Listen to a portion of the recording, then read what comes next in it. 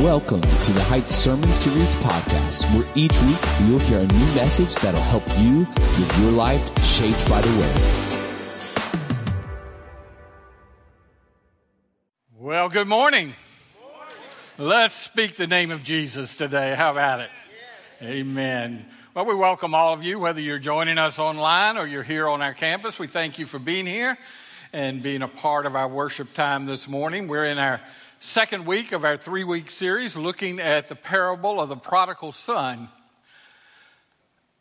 Many years ago, I was pastoring a church where they still had the children's sermon. Now, some of you don't know what that is. Many of you do. But the children's sermon was a time in the midst of the morning worship when all the little ones would come to the front and gather in front of the pulpit area. And the pastor would come down and do a little Bible study or a little sermonette on their level. And in this particular church, I had a little friend in that group named Willie. And Willie was an adorable child. You just loved him and liked to be around him, but he was a wild card. You did not know exactly what Willie was going to do or say at any given moment.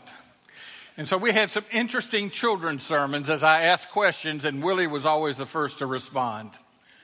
On this particular Sunday, I was talking to him about Daniel in the lion's den, and I'd gotten to the point where I was talking about the king placing Daniel in the hole there with the lions, and I asked the question, what do you think happened next? Well, Willie, without hesitation, was the first to answer.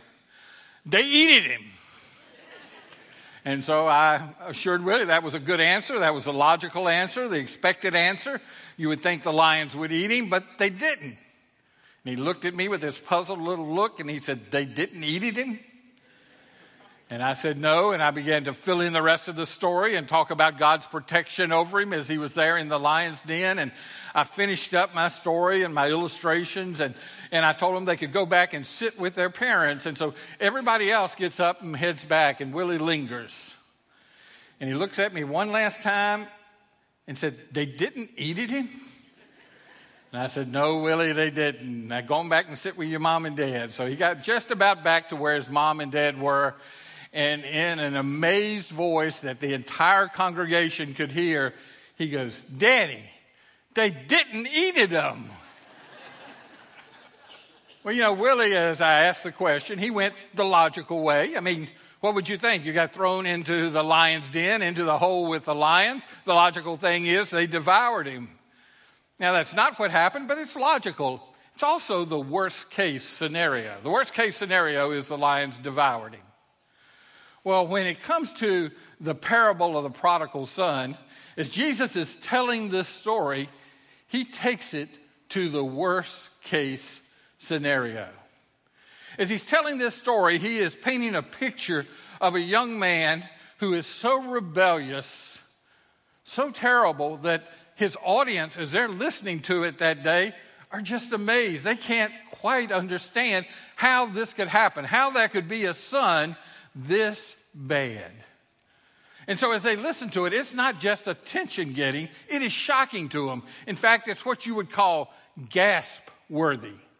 And so they listen to this story from Jesus, and they're just amazed at what he's telling them. So let's go ahead and read the story again this morning. Turn with me to Luke chapter 15, and we're going to begin reading in verse 11.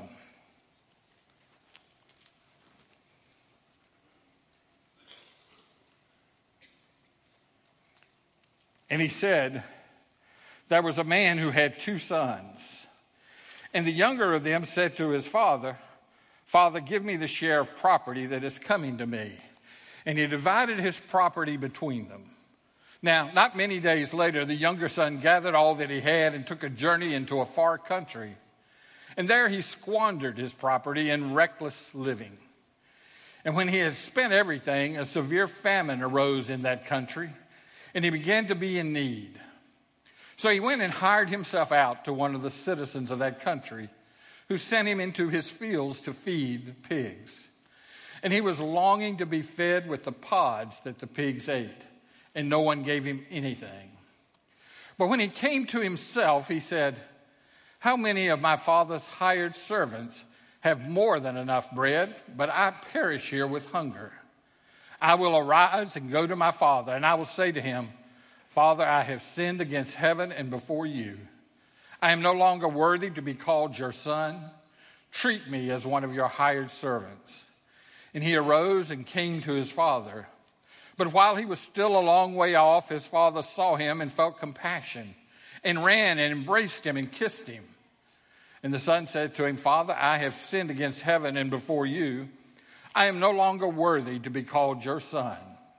But the father said to his servants, "Bring quickly the best robe and put it on him, and put a ring on his hand and shoes on his feet, and bring the fattened calf and kill it, and let us eat and celebrate. For this my son was dead and is alive again. He was lost and is found." And they began to celebrate. Now, last week we focused in on the father in the story. This week we're going to focus in on the younger son. Next week we'll look at the older son as we finish up. But as we think about this and look at it, we've got to remember what I said last week. We've got to look at it with first century eyes and listen to it with first century ears. In other words, we've got to hear what Jesus is saying as the scribes and the Pharisees, the tax collectors and the sinners would have heard it, and how they would have thought and how they would have responded in all of this. In the first century, the Jewish society in particular, but culture in general, was very much built on a shame-honor kind of system. In other words, you were supposed to live your life in a way that, if possible, brought as little shame to you as they could, and you were also to try to bring the most honor you could into your life. And that also applied with giving honor to those who were deemed worthy. And one of the kind of foundations of all of this teaching were the Ten Commandments. And luckily, we've just finished a series on the Ten Commandments. And so we know and understand some of that. The fifth commandment said, "Honor your father and your mother." So that's one of the main foundations of this shame-honor system. You were to honor your parents. Paul says the same thing and reminds us of that when he's writing to the church in Ephesus, and he says to them, "Children, obey your parents. Honor your father and your mother. This is the first commandment with promise," he says. And so with that mindset, with that thought process there, Jesus begins to share this story of this young man who's done anything but honoring his father, honoring his parents. And so as these people are listening to this story, they're going to be shocked by what they hear. In fact, if there had been texting back then, you can almost bet on it that there would have been a blast of those shocked face emojis going out to all of their friends and family over what they were hearing from Jesus right now. Look at verse 12. It says, "And the younger of them said to his father, 'Give me the share of property that's coming to me.'" Remember, last week we talked about this. This was the equivalent in that day of time of this young man going up to his father and saying, "I wish you were dead." And in the shame and honor society in which these people are hearing this, the culture of that day, it would have been just beyond belief for them. And yet here it is. And so they're listening to this young man who is so rebellious, so dishonoring, that he would come and ask his dad this ridiculous, slanderous request. And so what are the listeners expecting the father to do? He has come with this utterly shameful request. What was expected of the father at that point in time? Well, at the very least, he would have grabbed him by his clothes and slapped him across the face for everybody to see.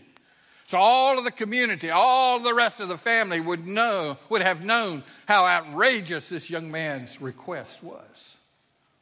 Or maybe even worse, he would have actually beaten him extensively.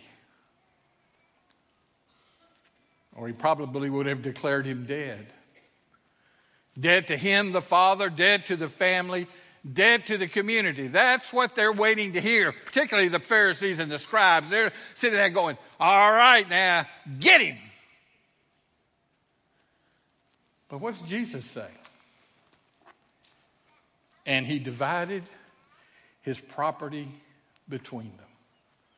Now, I'm going to tell you what, we're talking about shame and honor. This is almost as shameful to the hearers as what the son did. For the father to act like this was a shameful thing. That's not what fathers in that day did. But this one did. He divided the property among them. Remember, we need to listen to it with first century ears as we're hearing this story. So there'd be more shocked emojis, even that little puzzled, confused one that's out there. All of those would have been going out. Because this is unlike anything they've heard before.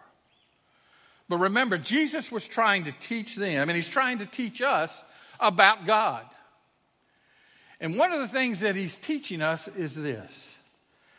God's grace will sometimes allow us to go so far that in the end, we realize how much we need him. God's grace will let us go so far in the hopes that we'll come to know that we need him. He talks about that as he wrote to the church in Rome. In Romans chapter 1, verse 28, it says, and since they did not see fit to acknowledge God, God gave them up to a debased mind to do what ought not to be done. He says he let them go. He let them do what they said they wanted to do. Now, those of us that have been around church for a while, those of us that have maybe read in the book of Romans, right away we're thinking of the fact that a lot of first chapter of Romans has to do with sexual things, sexual perversions. And so that's what we go. We think, well, that's what Paul's talking about right there. But it's more than that. In fact, look at the verses after that. Verses 29 and following. He tells us some of the paths you can take in this rebellion against God. He says they were filled with all manner of unrighteousness, evil, covetousness, malice. They were full of envy and murder and strife and deceit and maliciousness. They're gossips, slanderers, haters of God, insolent, haughty, boastful, inventors of evil, disobedient to parents, foolish, faithless, heartless, ruthless. Though they know God's righteous decree that those who practice such things deserve to die, they not only do them, but give approval to those who practice them. See, there's a lot of roads that God will allow us to take. Disobedient to parents, heartless. What are some of the roads you and I have journeyed down in our lifetimes that God allowed us to go? But he allowed us to go. God lets us take those journeys in the hope that we'll turn back to him. Again, in Romans chapter 8, he talks about that. He says it's in hope that he let them go. It's in hope that he let them go with the desire that they would come back and return to him. And so God allows that to happen in our lives. And in this parable that Jesus is telling, the Father allows that to happen in the life of his Son. He'll let us go down that path, but it's always with the hope that we come back. So he says, here's your stuff. Here's what you want. And so the son wastes no time. Look at verse 13. He says, not many days later, the son gathered all that he had and took the journey into a far country, and there he squandered his property. So the son came to the father and he says, give me my stuff. And we see a hint of what's taking place here in the fact that Jesus doesn't use the normal word for inheritance here. He uses a word that means a portion of the substance. See, when the son comes to him with this demand, what he comes to him and he's saying is, I don't want my estate. In other words, I don't want to have my part of the property where I can build a home and establish a living here.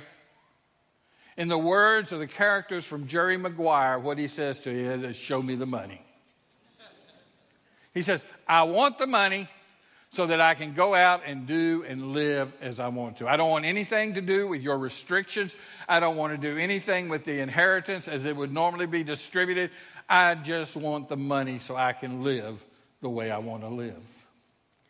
And so he rushes out to do that, and he goes out and he begins to spend, and he begins to lavishly just throw his money around. And doing that, guess what happens? He has all sorts of friends that have come up. But you got to put them in quotes, don't you? Because they're not real friends. They're fair weather friends. They're friends that are attracted to his money. And so he begins the process of living in this riotous, rebellious living. I want you to understand something. Hear me clearly this morning. He's excited to live and to participate and receive all the pleasures that the world has to give him, all the things that Satan will lay out before him. But understand this. Satan doesn't want to give you things to make you happy. He's got an ulterior motive. Now, we're blessed to live down at Lake Gaston, and I'm not a fisherman per se, but everybody else is. And so there are boats out there in front of our house all the time. Folks out there fishing. Well, I'm going to let you in on a little secret. They are not out there giving food to the fish because they're worried that the fish are hungry. They are not dropping crickets and worms down in the water to make sure the fish get fed. They're attached to a hook, and it's bait to lure them and trap them.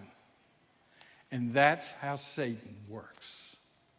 Now, I'm not foolish enough to think that sin doesn't bring pleasure. If it wasn't pleasurable at the beginning, we wouldn't do it, right? It seems good. It seems enjoyable. It seems fun. But I'm going to tell you from observation, from personal experience, and from the Word of God, the pleasure of sin doesn't last. But the hook and the trap do. And we look at the story of this young man. We see that it says he squandered his property, squandered his money, squandered all that he'd gotten from the father. And that word squandered is actually an agricultural term, and it had to do with winnowing grain. In other words, separating the chaff from the grain in that process. And the way they would do it, as it's described here with this idea of squandering, they would have this huge rake that they would put up under, and they would throw it all up in the air. And then the wind would come by and catch the chaff and blow that away, and that's how they'd separate it, and the good came back down. So in essence, what Jesus is saying here is he took everything that the Father had given him and he blew it. He took all of this that had been his and he blew it. And so now he finds himself in an interesting place. You know, before I said he was the center of attention when he's spending his money freely on everything and everybody. But now that he doesn't have any money, all of a sudden he's alone. And it couldn't get any worse than this, right? Oh, yeah, it could. Let's look at the next verse. Let's look at verse 14. It says, and when he had spent everything, now he's totally out of money, a severe famine arose in that country and he began to be in need. Come on, Jesus. I mean, this is your story. You're making this story up. A parable is not a real story. It's a lesson that he's trying to teach. Why'd you throw in, wasn't it bad enough that he'd lost everything, that he'd made a fool of himself? Now you're going to throw in a famine? What's the purpose of the famine in this story? I think there's several things that are there, but the main thing is this. It's just a continuation in the downward spiral in which he finds his life. He left and rebelled and left the Father. And now, after spending everything, wasting everything, blowing everything, now it continues to go down as the famine hits. Now, did he cause the famine in his life? Obviously not. But you know what he did do? By his choices, by his decision-making process, he put himself in the place to experience the famine. Look at what it says there again in verse 14. It says, when he had spent everything, a severe famine arose in that country. In that country. See, it wasn't worldwide. The famine wasn't everywhere. In fact, if you look ahead, things were pretty good back home. Things were pretty good where his dad was, and he acknowledges that. He said, there are folks back there working on my dad's farm who have plenty. He says, everything's good back there. But you see, his decisions put him in this place. He thought he was on the mountaintop, but now all of a sudden he's come crashing back down to ground.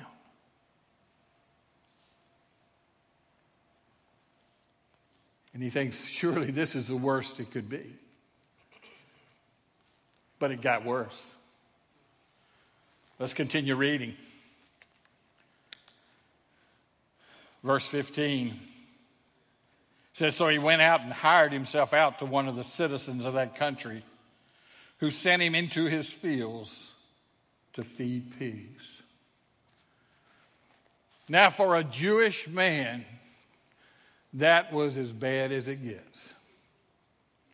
Now he is, basically what Scripture says is he attached himself to this guy. In other words, he's begging, he's pleading. So just give me something. And it says the guy sends him out into the fields to feed the pigs.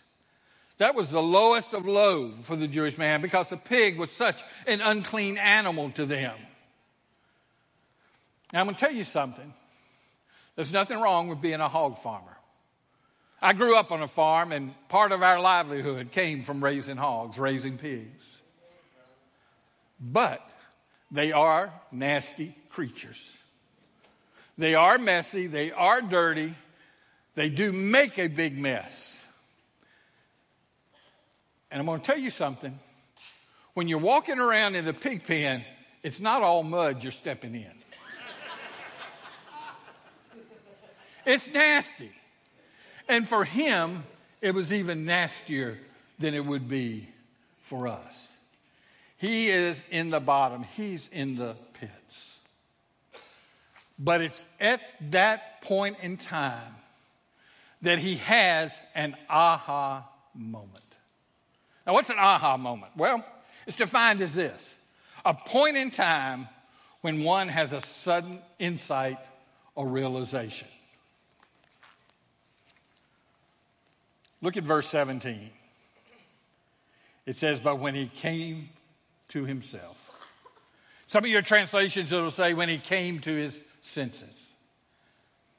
He's having an aha moment, a moment of realization, a moment of insight. And so we're going to think about it both in terms of its definition of what an aha moment is, but I also want to use it as an acrostic. I want to take those letters, A, H, A, to describe the stages that he's going through. You see, his aha moment began first with an awakening. He has an awakening. All of a sudden, it dawns on him where he is. Now, he knew he was in a pig pen before this moment. He had figured that out. He was not stupid. But he has a realization that what he left is far better than where he is. It's starting to sink in to him. You know, throughout this chapter, as Jesus is sharing these stories, he's talking about the sheep and the coin and the son. And he's talking about being lost and found. And all of that is an illustration of salvation, of being found by Christ, being saved by Christ. And so he's sharing all of this with us. And he's letting them know that what he's talking about is this salvation experience. And that it's more than what we can do for ourselves. In Ephesians chapter 2, he says, for by grace you've been saved through faith. And that not of yourselves. It's a gift of God, not of your works, so that no one can boast. So he's sharing with us in this process about God the Father. He's sharing with us in this process about God's grace and mercy. And so he has this awakening moment. And then he moves from the awakening to the honesty of the moment. Look again at verse 18. He says, I will arise and go to my father, and I will say to him, Father, I have sinned against heaven and before you. I'm no longer worthy to be called your son. Treat me as one of your hired servants. So he has a moment of honesty with God and with himself, because, see, it might have been easy for him to try to shift the blame. He could have shifted the blame to all those folks who took advantage of him. All of these so-called friends who I've now discovered aren't friends, but they're the ones that made me waste my money and use up all of my money. Or maybe he could have blamed it on the economy. I mean, I think I could have turned it around. I think I could have made it if we just hadn't had this famine. But that's not what he does. He comes to God in honesty. Folks, listen to me. God will not forgive and heal excuses. If you're making excuses in your life for the way it is now in your rebellion and your distance from God, God cannot heal that. But he can heal true repentance. In Psalm 51, the psalmist writes, the sacrifices of God are a broken spirit, a broken and contrite heart. God, you will not despise. So he has an awakening. He has a moment of honesty before God and before himself. And then that brings us to the last A, and that's action. The definition of repentance is the action of repenting.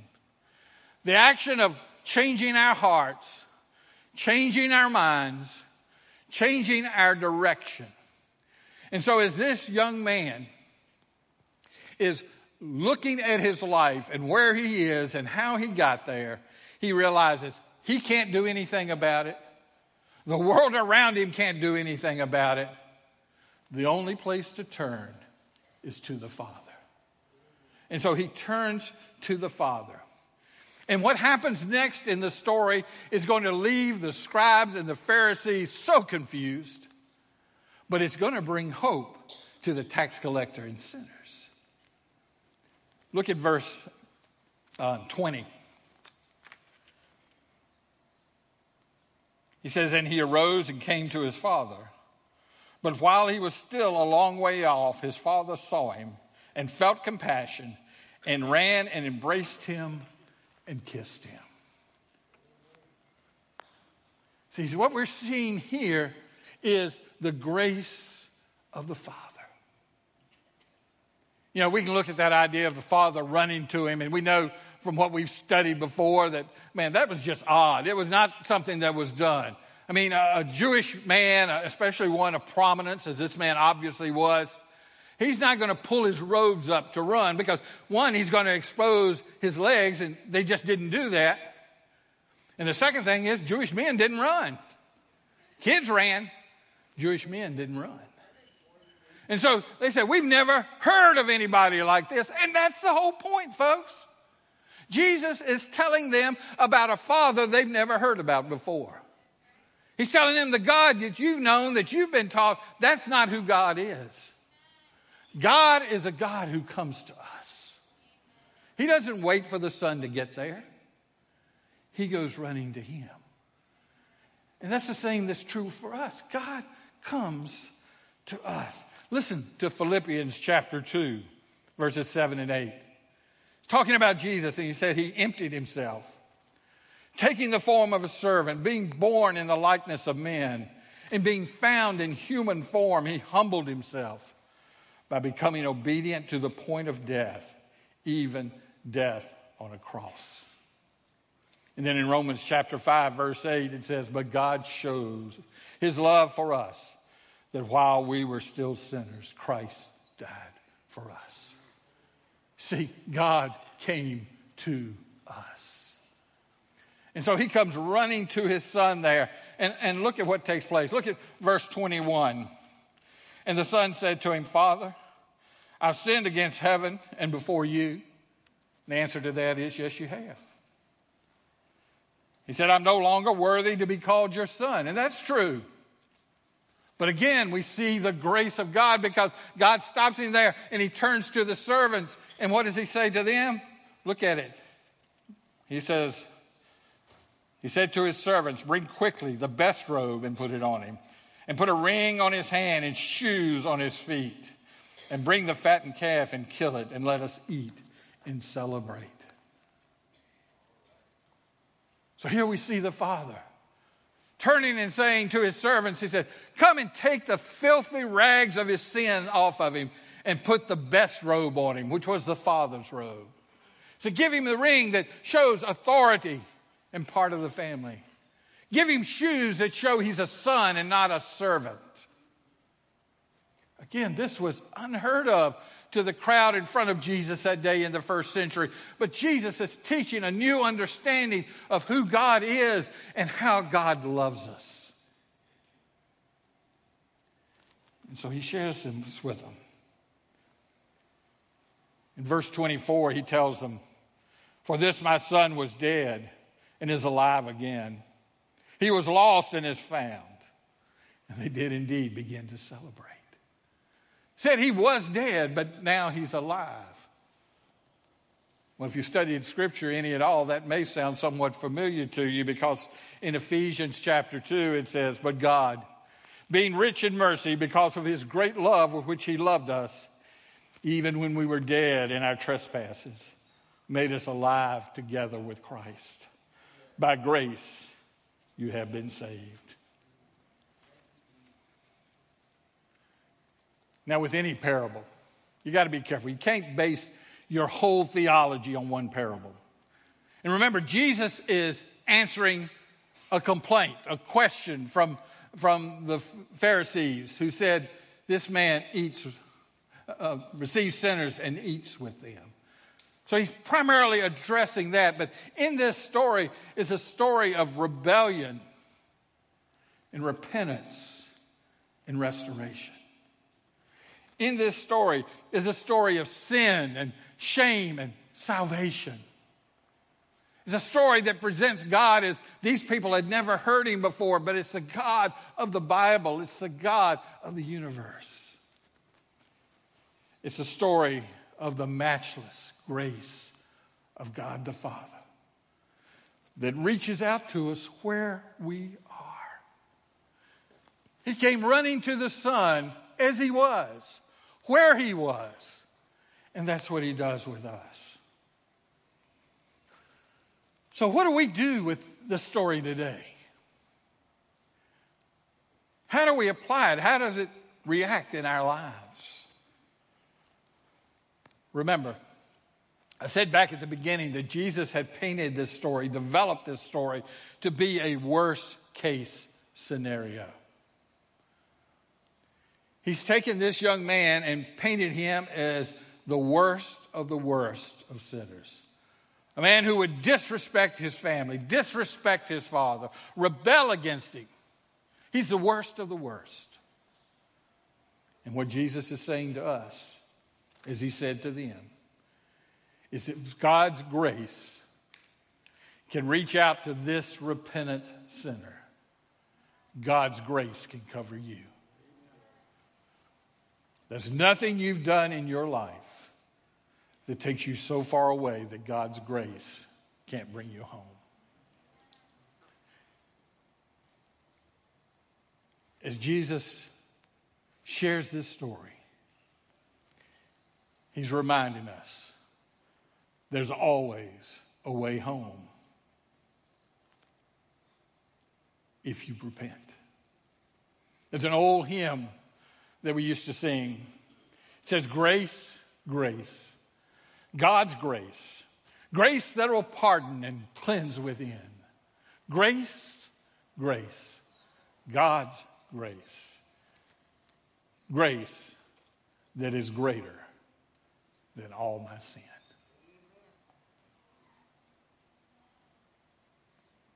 My desire, my prayer for you who are hearing God's word this morning is that you would have an aha moment. That you would awaken and realize that you're far from God. That you would have a moment of honesty and acknowledge how you got there. That you have sinned and turned away from Him. And that you would have a moment of action in which you have a change of heart, a change of mind, a change of will, a change of direction, and turn to Him, the one whose grace makes all the difference. Let's bow in prayer. Heavenly Father, we thank you, Lord, for your love and for your matchless grace. We thank you, Father, that in that love you came to us. You sent your Son, Jesus, to pay the price for our sins. That we who were lost could be found.